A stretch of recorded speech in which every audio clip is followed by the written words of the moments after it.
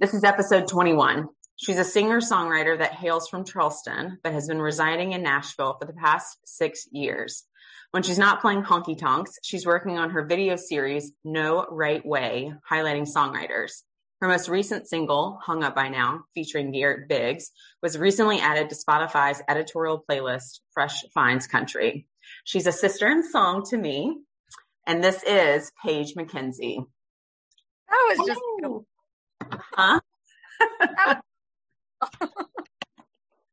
I always worry when I do those intros. I'm like, oh my God, I hope I get it right.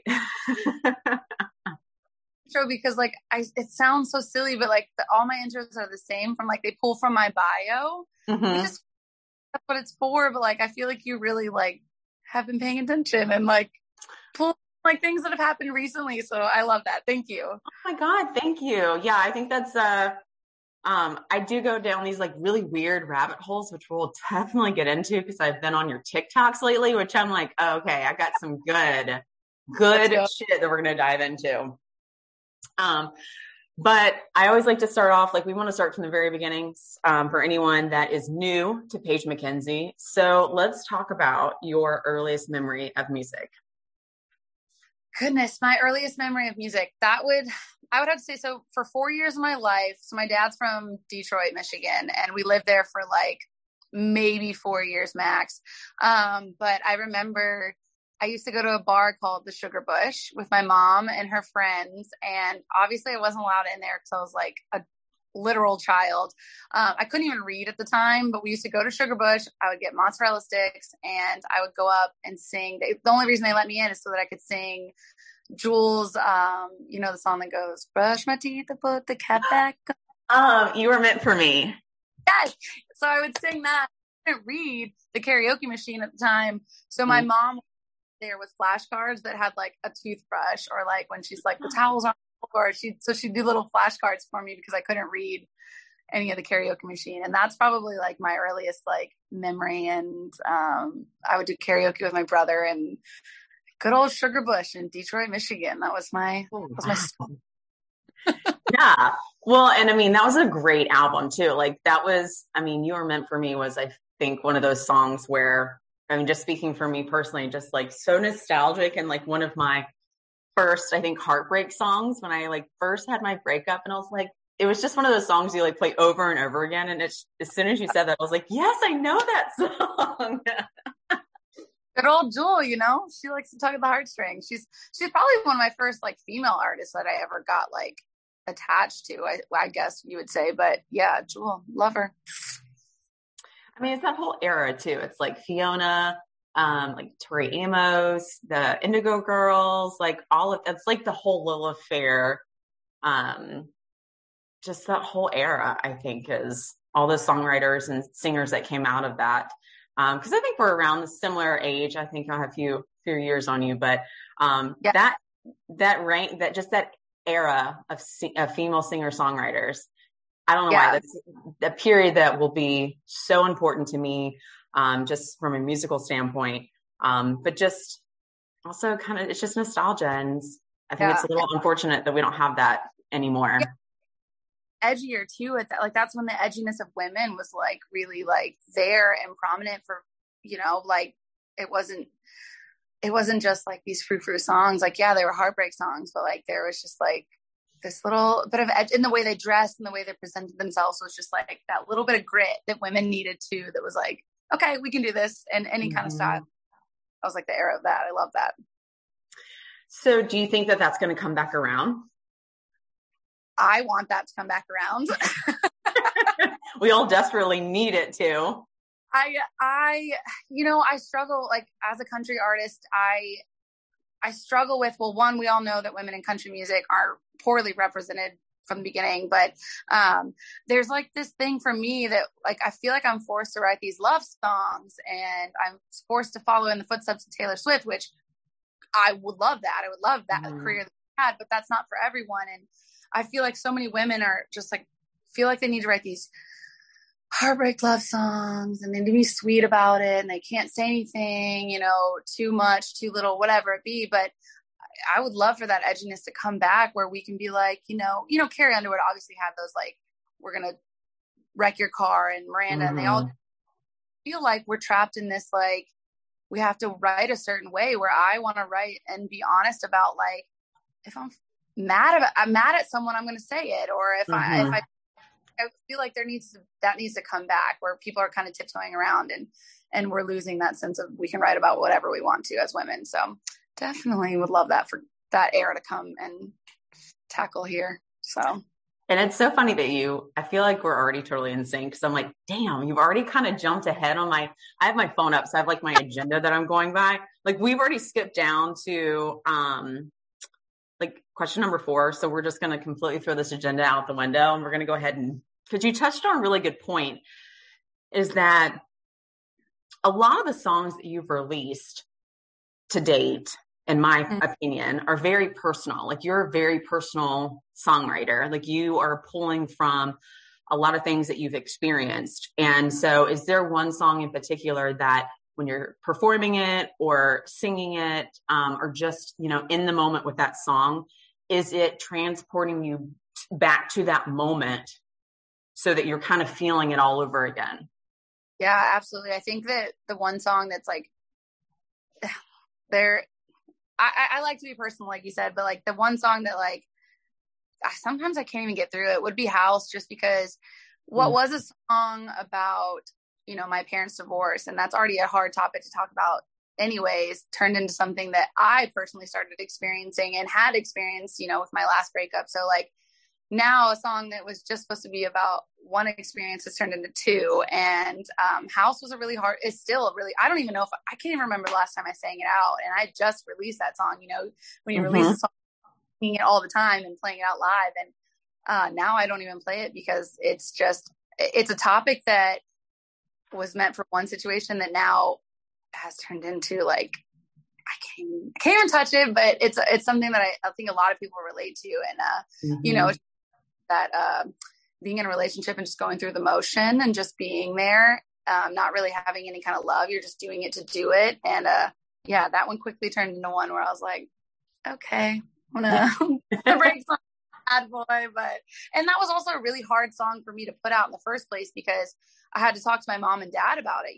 Like I'm sure you've seen the album cover, but like, that's my family. And it was very representative of like the situation where like I felt secluded in my own world because of the divorce between them. And that's what the album cover went with. And then I had to play the song for them, and they're obviously still divorced. So it's like, I had to talk to my dad about it, and then I had to talk about my mom. And then that was a tough one. That still is kind of. How did they react to it? Like, how did that conversation go, if you feel comfortable sharing?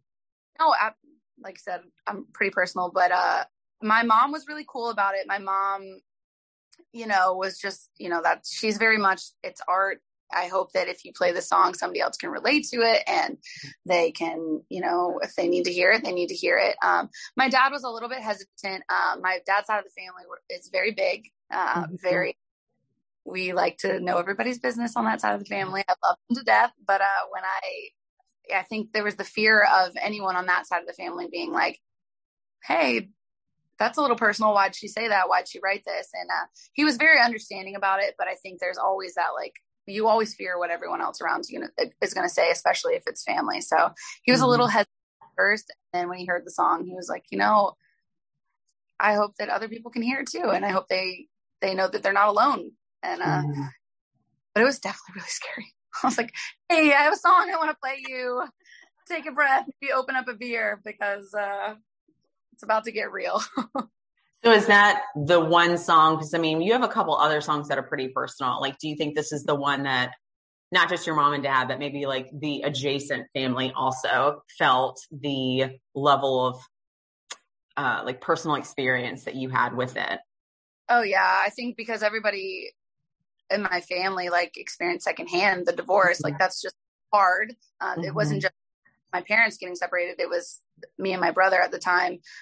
So they, it's just the second hand of everything. They went through everything with us, having to split Christmases and split holidays, anything like that. They went through it just as much as we went through it. I mean, obviously it targeted us a little bit different, but and like I said, I have a huge family, like, and we're all super close. So it was just like, it was very hard too at the time because, you know, my family's in Michigan. We were down in South Carolina at this point. Like, so it was just a very hard transition for everyone. Where were the kids going to go? Are they going to go with the dad? Are they going to go with the mom? And we, you know, at that time we were kind of rebellious because we were still young and we're growing up and learning. Yeah, I'm sure everybody's secondhand experience through that was a bit much, but. And did you, sorry, what was that? So many people go through it though, too. So I'm like, it's like the divorce rate's so high nowadays. So. Well, and, you know, also to be personal, yeah, like my parents got divorced when I was in the second grade. And so for me, listening to that song, to be perfectly transparent, I listened to it once. I cannot get through it again. And it's just one of those songs where I'm like, I can't do this because it is so personal, but it's personal to you, but it's so reminiscent of what you go through as a kid, witnessing your parents' divorce and like the repercussions that it can have. While at the end of the day, it's probably the best thing for the family as a whole. You know, like you don't want your parents to be in a position that they're unhappy in, but it still takes a toll on you, even as an adult, like growing up, having that realistic view of relationships and love. Like it's not really Ken and Barbie, you know, it's not going to always be like that. And it may never be like that. Yeah. And I think that was like the biggest message I wanted to get out to people is like, yeah, love's hard. Love is really hard. Like it's not, you don't just fall in love, get married and have babies and live the rest of your life. Like it will continue to be hard. Yes, you're in love, but there will be differences. There will be arguments. There will be so many hiccups and speed bumps in that. And I think that's really hard. Like, do you remember like that age where you like were so innocent and then like you 1 year you like turned a year older and then everything like came to fruition, like you learned. It's like it just bombarded you all at once. It wasn't like a gradual like, hey, this is what growing up. It was like, wow, the world's kind of crappy sometimes and you got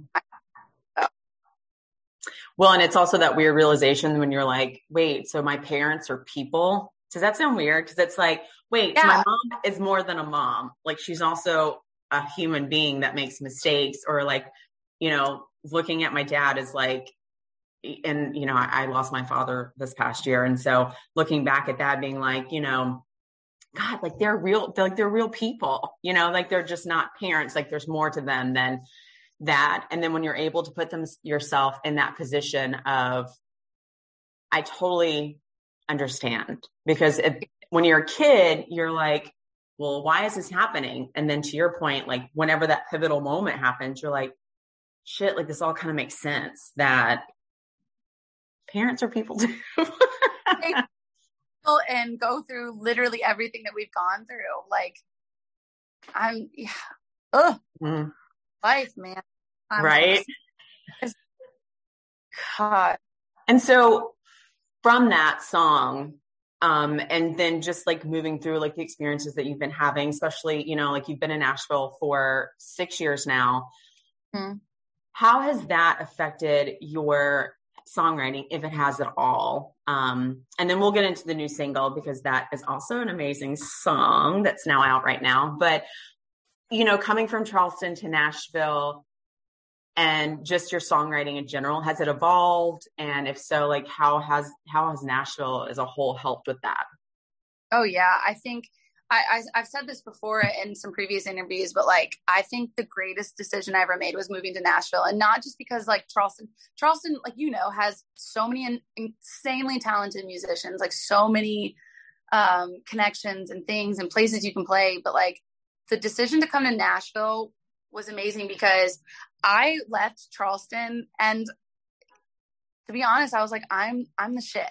I'm going to go to Nashville. I'm going to conquer it. Like I have the best songs. I'm talented. Like I just was on this high horse where I was like, yeah, I'm going to absolutely kill it. And I got here and quickly realized, no, like so much to learn. You have so much growing to do. Your craft is not as good as you think it is. If anything, like you're at the low end of this totem pole of talent. Like it was so humbling to come here and be with the best of the best, because I needed that. Like, calm down. You're that good.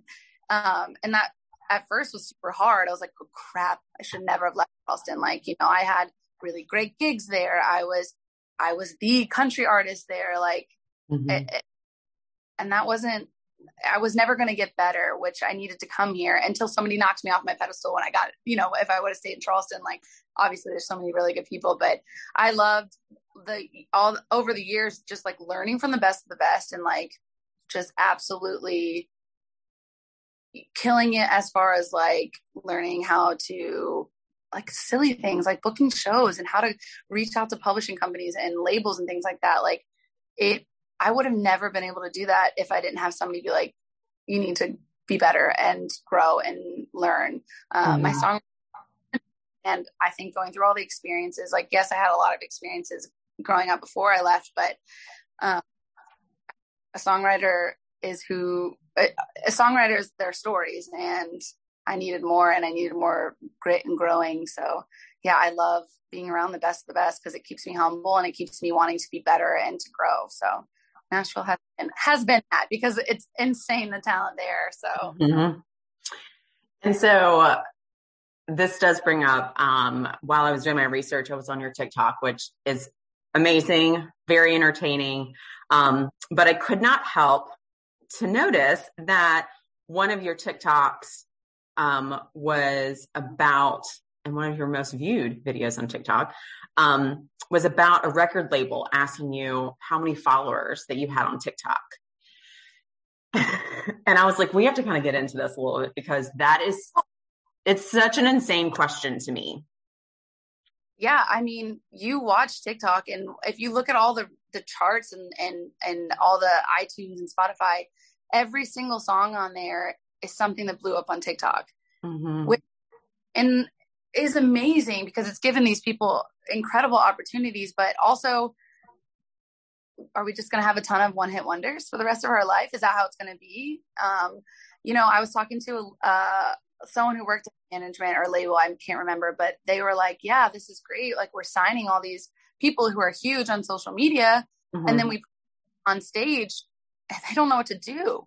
They have no idea in a crowd. They don't know how to interact with fans or anything. They're so used to sitting in their bedroom and singing to the camera, which is fine. But I'm almost 30 years old, you know, and been doing this for 15 years.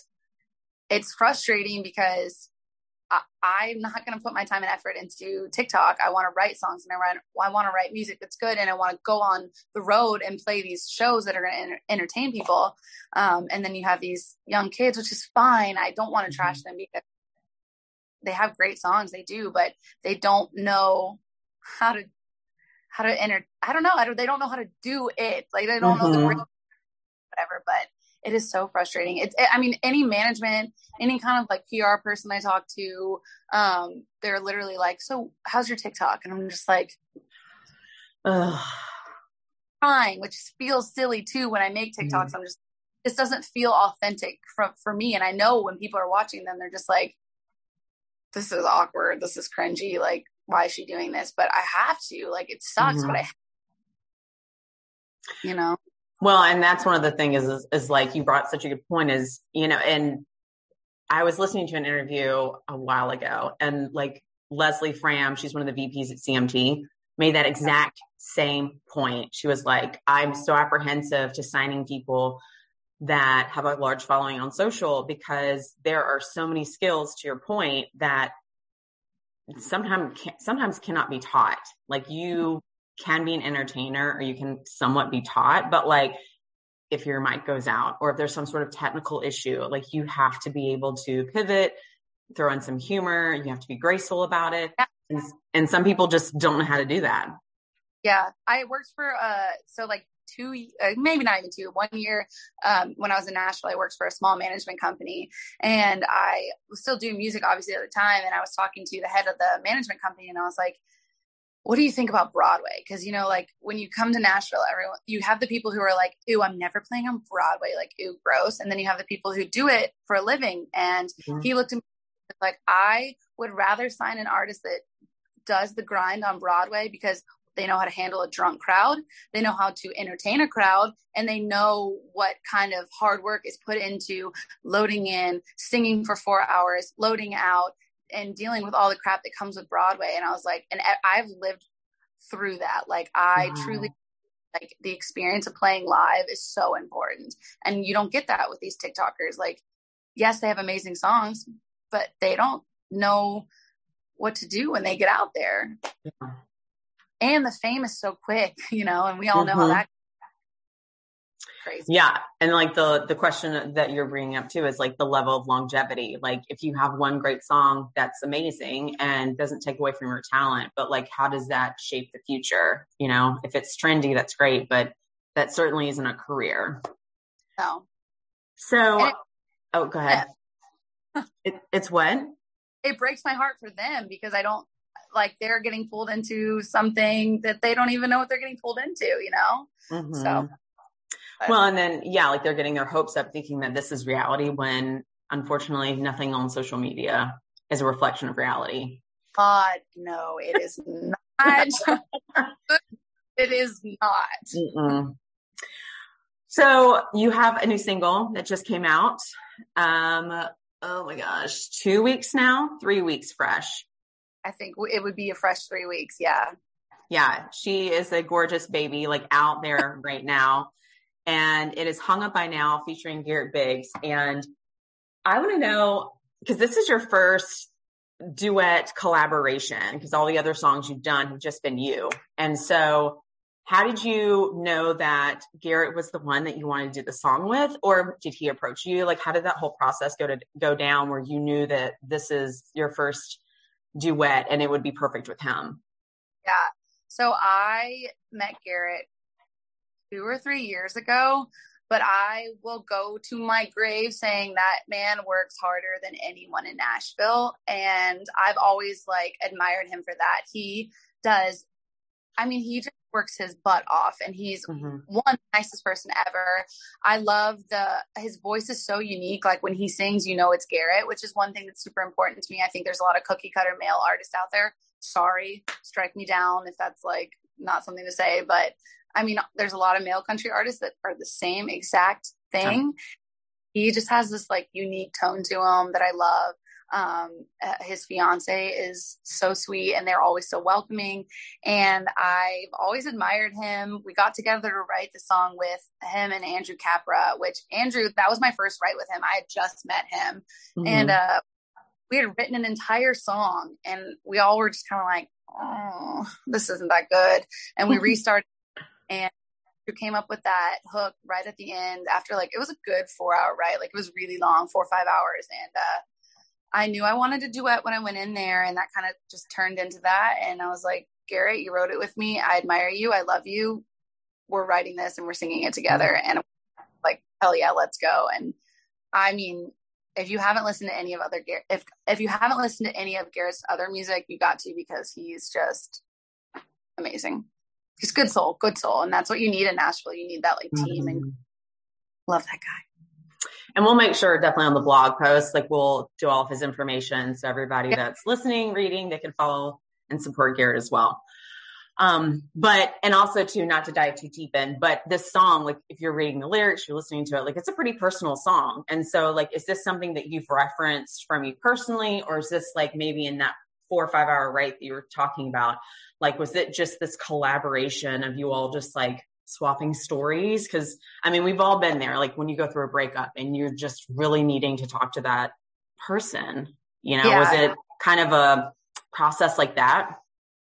It's funny because my 23-year-old self, yes, I was calling my ex drunk and I mean an aggressive amount of times because I was young and didn't know better.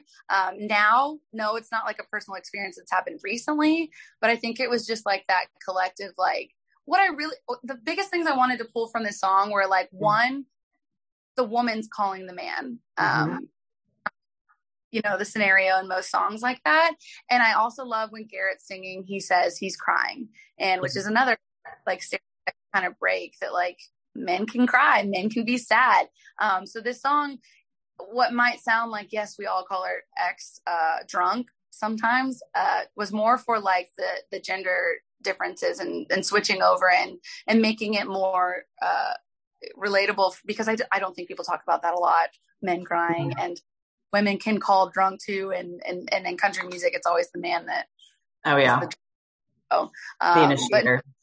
no like specific personal experience recently, but I think it was just like one of those where we knew we've all done it before.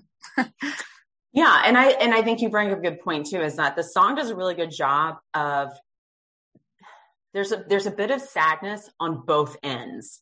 Mm-hmm. Where, you know, when you go through a breakup, like it's sometimes, you know, people will just assume that it's so like, just split down the middle. It's done. It's over. It was so-and-so's decision or so-and-so's decision. But in the song, there's just sadness on both ends where it's nice to have a breakup song where you don't really know why it didn't work out, but it just didn't work out. But there's still love for the other one and there's still sadness, but you know that it can't work out for whatever reason that it is. And I feel like there aren't enough breakup songs like that where there's both sides are feeling the pain.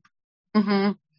Yeah. I mean, cause that's the truth. Like, even if you're, you know, you broke up and one's in it more than the other, there's still sadness on both ends. And you always want something to work out that you put so much effort into. So yeah, I love this song, and I never, like you said, I've never done a duet, but it was really fun to do that. It was fun to merge two different fan bases too, like fan bases, like, but you know, like bring you guys have fan bases. We can say it. Two together was super cool, and yeah, like I said, Garrett's amazing. So I've had a lot of fun with this one, and this year we're just pumping it out. So we're on to the next one in like a month. So I'm excited. Hell yeah! So wait, we're on to the next one. So are you guys collaborating again, or like what's the next project you're working on? I didn't mean to say we. Like I myself, me and my team is what I meant, which is just me because, you know, an army of one. An army of one. No, just me. We have some. We gotta do it again. Have some. I've been in the studio, and that's a plan because touring's still a little bit weird. Like, I know COVID was 2 years ago, but it's still happening. So touring's still a little bit fun for me. I'm not sure I'm ready to dive back in. Not only because of that, but just because like touring is a lot for somebody who is signed to a label. Like I'm dealing with my own equipment, travel, band, set, like I'm doing it all by myself. So that was a lot because in 2019 I did like 180 dates by myself. That was exhausting. So this plan is just to keep writing, and I want to just pump out music. I have no rhyme or reason to how or what I'm going to put out. I'm just writing, and if I like the song, I'm going to record it and put it out. Hope for the best. And so that is so refreshing to hear because I know from previous conversations I've had, like a lot of people, especially creatives, you wait until it's just right or perfect, and you kind of just sit on it and you keep tweaking and revising over and over again. Where I love the attitude and the energy that you have, because it's like, we're just going to put it out. If I love it, we're putting it out, and we're not waiting for it to be quote unquote perfect, because as we all know, nothing's ever perfect. It never is. And like every song that I put months of planning into, and if it doesn't do what I wanted it to do, and Emily Curtis, you've obviously talked to her before. We've had this conversation multiple times. It's just like, I'm so tired of being disappointed. I just don't want to set these goals which great. If they get there, that's amazing. But I'm so tired of being disappointed after every release if it doesn't hit every single box that I have, and like with Hung Up By Now, I just put it out.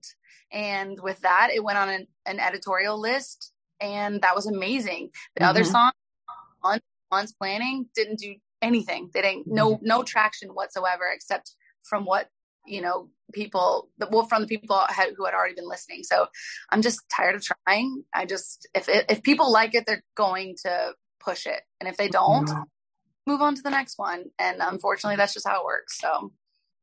And has that mindset created a little bit more freedom for you when it comes to creating, just taking that those expectations off of you and just being like, I mean, I hate to say it, but kind of a fuck it attitude, and just being like, I like this. It sounds good.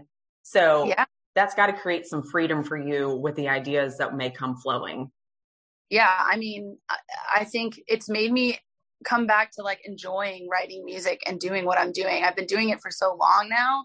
and like trying to keep up with these TikTokers and trying to keep up with what's hot, what's good, what's radio friendly, what's, it's exhausting. And one of the quotes from when I was in college, one of my professors was like, no one will ever know new creative stuff. No one will know new art unless you give it to them. So instead of me sitting here trying to write for radio, why don't I something new? And maybe that starts a whole new era of music. And it's making me just enjoy it more. I still have side jobs. I still serve tables and I still create at the same time. And it's just like, I'm tired of being sad because I have to serve tables while writing music. Like, no, I have to make money and pay my bills. So why don't I put music out and be happy about it? And that's what I'm going to do. Like, and hopefully one day it sticks. If not, I'll still continue to write music and figure it out, Mm-hmm. So do you have these, because I feel like with anyone that's in the music industry, like the business is so hard, just in general. It is exhausting. It's draining. Like, do you have those moments where you need to check yourself? Because in order to be in it, you have to love it. And if you don't have those regular like check-ins with yourself, it definitely, and I'm definitely speaking from personal experience, like I have to check myself on the regular because, sometimes it's really shitty. And so for someone that has to be so vulnerable and present, especially with songwriting, like how do you check yourself when you start to feel kind of the business side taking over rather than the creative side? I think it just turns into like, why did you come to Nashville? And like, why did you decide to do this as a whole? Like I went to school, I got, a slight business degree, if one will say that's what it is, but, but why did I not go that path? Why did you decide to come and be a creative? Like we all make that decision to do the things we do. So I just go back to remembering why, because I don't want to be doing and no hate to it, but I'm not meant to be a 9-to-5 or sitting at a desk and doing that job. That's not for me. And I love telling stories. That's, songwriting aside, I like to tell stories and I want there to be an outlet for people to hear that. So I have to like remind myself I'm doing this, that even if I put this song out and it only reaches 10 people, great, because those 10 people needed to hear it, and remind myself that's why I'm doing it. And as hard as it gets, there are days when I'm like, how the hell am I going to pay rent? I have to go to the studio tomorrow. Mm-hmm. No, like you're here for a reason and you got to keep pushing. And I'm not going back to a 9-to-5. There you that's definitely the motivating factor. Cause 9-to-5s, I have one and I can attest where it's like, yeah, there are days where you're like, I cannot be in this box anymore of this 9-to-5. And it's not like, it's like I said, it's just sometimes it's not for certain people and it's not for me. And of writing music, like I've had the question of like, where do you like to be? The studio? Do you like to be on stage? Do you like to write? Like, where do you like to be the most? I personally love to be on stage. Like that's where I thrive. So all the writing and the studio time and the releasing, they get so stressed. I walk on stage and perform. I'm like, that's it. There it is. That's why I'm doing this. I love to be on stage. You feel this whole, I don't even know this whole sensation of being on stage. So sometimes that's also like a good reminder of like, sometimes, walk right on that stage. It'll pop you right back into why you're here. So is there one particular venue or a handful of venues that you could play just over and over again that are like your favorites? Oh, I feel like I've had like my highlight shows, but I've never got to like redo them. But I love huge crowds. Obviously, those are amazing. Anyone that performs those, but the intimate ones are my favorite, where I get to talk about the songs too. So I played like a little tiny Blue Moon stage at the CCMF in Myrtle Beach. That was probably because I got to sit down. It was a big crowd and talk about my songs and things like that. But then there's things like in Nashville, like I'm sure you've been, Whiskey Jam. Yeah. Oh, there's nothing like it because one, you're in a room full of everybody that's in the industry, that's like the meeting place. It's where everybody talks, everybody networks and things. But also, sure, there's people who are not paying attention, but sometimes when you're playing Whiskey Jam, they're like fully engaged and watching you because they're either judging you or they're really But, Whiskey Jam's always amazing. So that was a good show. But anything where I get to talk about the music, that's where I thrive. I love that. Mm-hmm. Mm-hmm. And so, have you done Song Suffragettes yet? I haven't. They're probably sick of my emails. No, I'm like putting out the energy now, because as soon as we start talking, I'm like, wait, have you done that yet? Because I'm assuming you've been to one. Oh my God. I've really been emailing them for like 5 years, and they're really sweet. Yeah, they're great, but I email them all the time. I'm just like, hey, just want to remind you, I'm still here. Yeah. Oh my God. Yeah. Cause like, and for individuals that may be listening, like, it's like a singer songwriter round, and they go around, I think there's normally, 5 or 6, women on stage. They all go around twice or 3 times singing their own songs. So you get to tell the stories behind your song. And it's just so refreshing to see, number one, like an event like that, but just to also be like it's City Winery, right? That's the venue that it's at. Well, it's listening room, but very similar to that, the City Winery. Yeah. And it's just, I feel like there aren't enough. And also I'm in Charleston, and I can honestly say there's nothing like that in Charleston, and it is so frustrating. But just to have something like the Song Suffragettes, where you have the stage, but the audience is so engaged and they want to hear the stories. And I'm like, I've only been once, but I just am so like bright-eyed, just like looking around, being like, this is amazing. Like, yeah. I want to be here all the time, because everyone is so invested. And it's like the people on the stage, people in the audience, like everyone is so invested in everything that's happening. Yeah, the listening room is probably I've only got invited on stage. I've never actually gotten to play. But that's on my like bucket list. I love that. And like the Song Suffragettes is only female artists, which is amazing. And yeah, they're great. So if any of the Song Suffragettes are listening, let me play. Putting out the good juju now. Put it out there. So I know that we've kind of touched on a lot of different topics. We've been a little bit all over the place, which is great.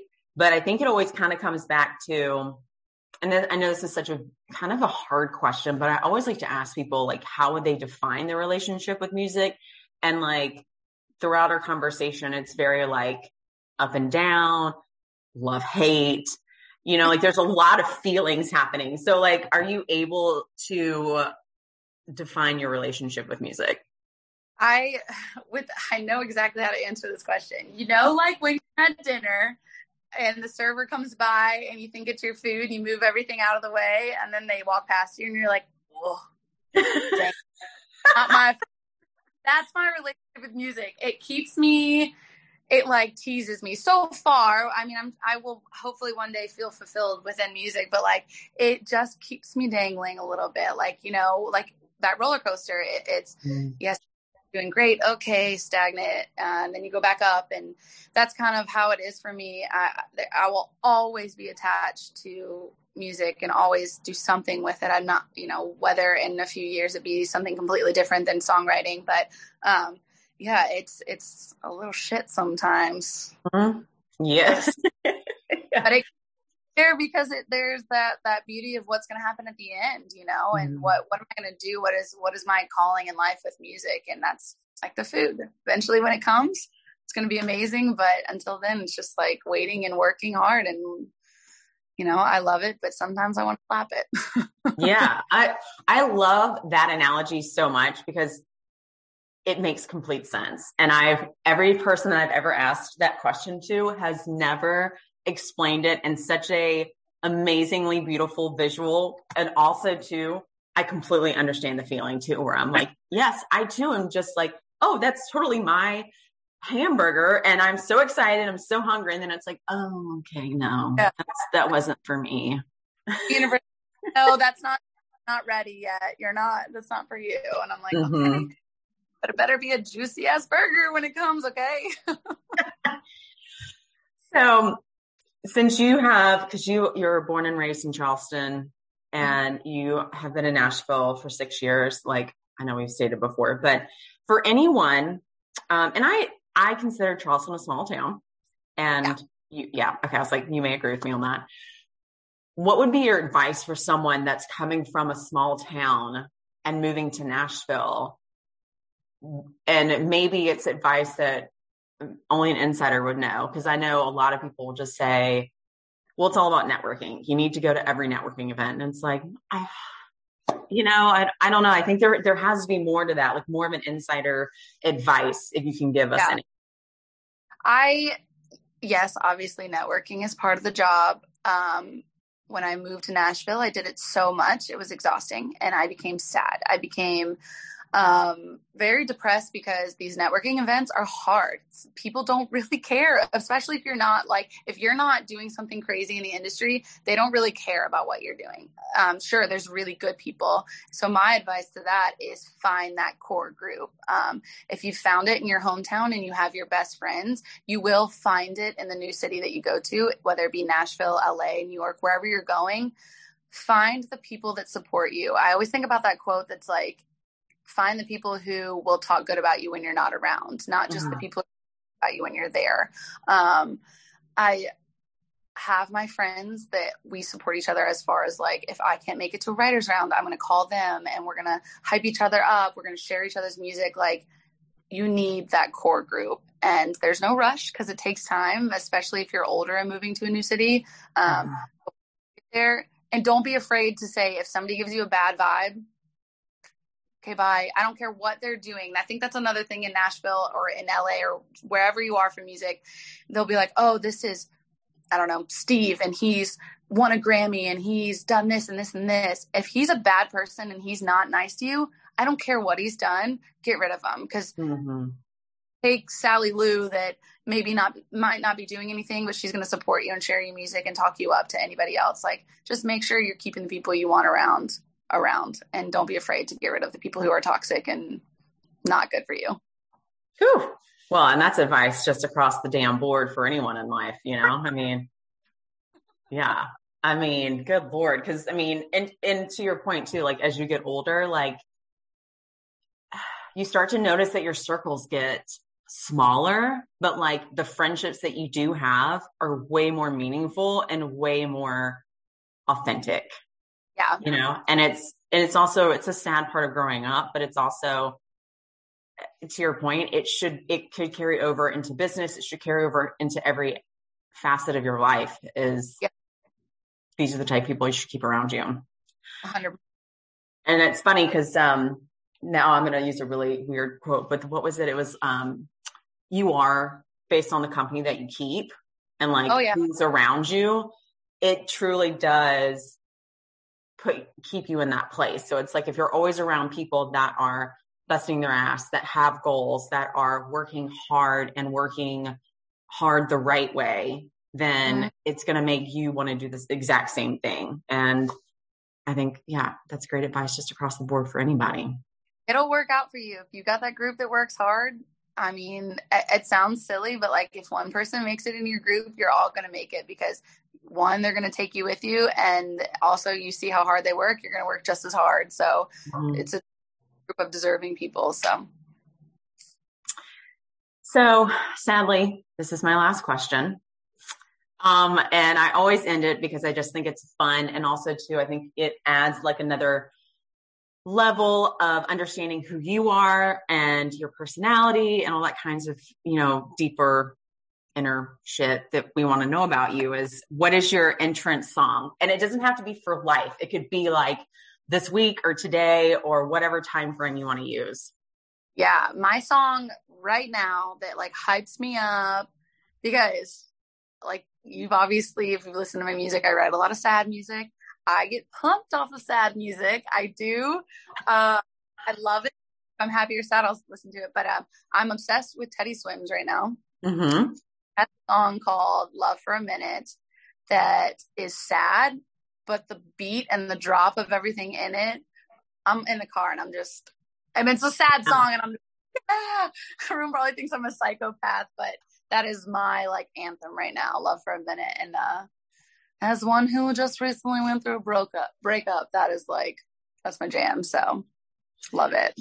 And isn't it so interesting when you have a song that the beat, the music itself can make you feel like completely opposite of what the song is all about, like what the lyrics are. It is such a mind fuck, and in the best possible way. Oh, favorite thing, if I'm writing a song, I'll purposely try to write the opposite, just because I think there's so much beauty to that, and like the creativeness behind it. You can get a producer who like kills it. Well, I love that. I love that. Yeah, there's one song in particular. Do you listen to Yola at all? I don't. So Yola is she has 2 albums. Her first album was like very much like the Americana side, but her recent album that came out in 2021 is almost like this 70s disco vibe. It's amazing. You would totally dig her. But she has this one song, and I'm trying not to butcher it. I'm trying to quickly look it up too, but it's like Diamond Studded Shoes is the name of the single from, Diamond Studded Shoes. And the album is Stand for Myself. And it's this whole like 70s disco dance. And you're just like, oh, wow, I'm like really digging this. And then you're listening to the lyrics, and it's about, struggles with racism, struggles with poverty, and things that are very heavy. And once I was jamming, and then all of a sudden I started listening, because I hear the music first. I never hear words. It's like I have to listen to a song like 5 times, and then I will hear the lyrics. Oh yeah. And I started listening to the lyrics, and I'm like, oh my God, I'm really sad now. I love that. That's what art's for, though. It's supposed to make you feel like, I love that. So definitely send that link to me, because I would love to check that out. Okay. Yeah. I'll definitely text you the entire album. It's so good. So good. Okay. So Paige, how do people find you and support you and follow you and all the good stuff? Yeah. So most of my handles are just Paige Mackenzie Music, Paige without an I, MACKENZIE. All of that. I think I have a Twitter account. I don't use it, so I'm not even going to try to plug that. But Paige Mackenzie Music, you can Google that, and that'll pop up for everything for sure. And so what is next on the docket? If you can share anything, maybe some dates or what we can be on the lookout for coming out next. Yeah, so I just went to the studio, finished vocals for a song that I've already put out an acoustic version of. It's called His Guitar. If we're going to talk personal song, that is a very personal song. It's very much like, I'm nervous about this one because it's a very niche. It's about something super specific. So, but like I said, I'm just going to write songs that I like and put them out. And this is an example of that. I don't really care if it goes up or blows up or anything like that, but it is one of my favorite songs I've ever written. So yeah, that'll be the next one to come out, and then hopefully some more after that. Hell yeah. Oh my gosh. Okay. And now that you mentioned that, I'm like, because you have it on TikTok right now. The acoustic version. I'll also link that too for everyone so they can listen to that. That is definitely, I don't want to say heavy, but like when I was first listening to it, I was like, oh, this is kind of a sexy song. And then I was like, oh, but wait. Oh, wait, what? And I wish everyone could just see my face when I listen to music. Sometimes I'm like, wait, where are we going with this? I'm excited. So, we'll just see how everyone reacts to it. It's definitely, I like those country songs, or just songs in general. It doesn't have to be country, but like songs in general where you think that it's one thing and then it completely turns around. Like Dolly Parton does a really good job of that. I think Carly Pearce has done a really good job of that. And that, I mean, who does not love Carly Pearce? Oh my God, bless. Yes. But yeah, like that song in particular, when I was listening to it, it reminded me a lot of Carly Pearce, just like the songwriting and like the way that you're going on this journey, and then it starts to kind of veer off into another in a very unexpected way. And we'll definitely link it. It's great. So can't wait to hear the non-acoustic version. So, okay. So any parting words, anything left on the table, or we're going to peace out and go get some margaritas? Yeah, no, that's it. So I go enjoy some time with my family, and I'm so grateful for being a part of this. So thank you for having me. Oh my gosh. Thank you so much. And everyone, again, thank you so much, Paige Mackenzie.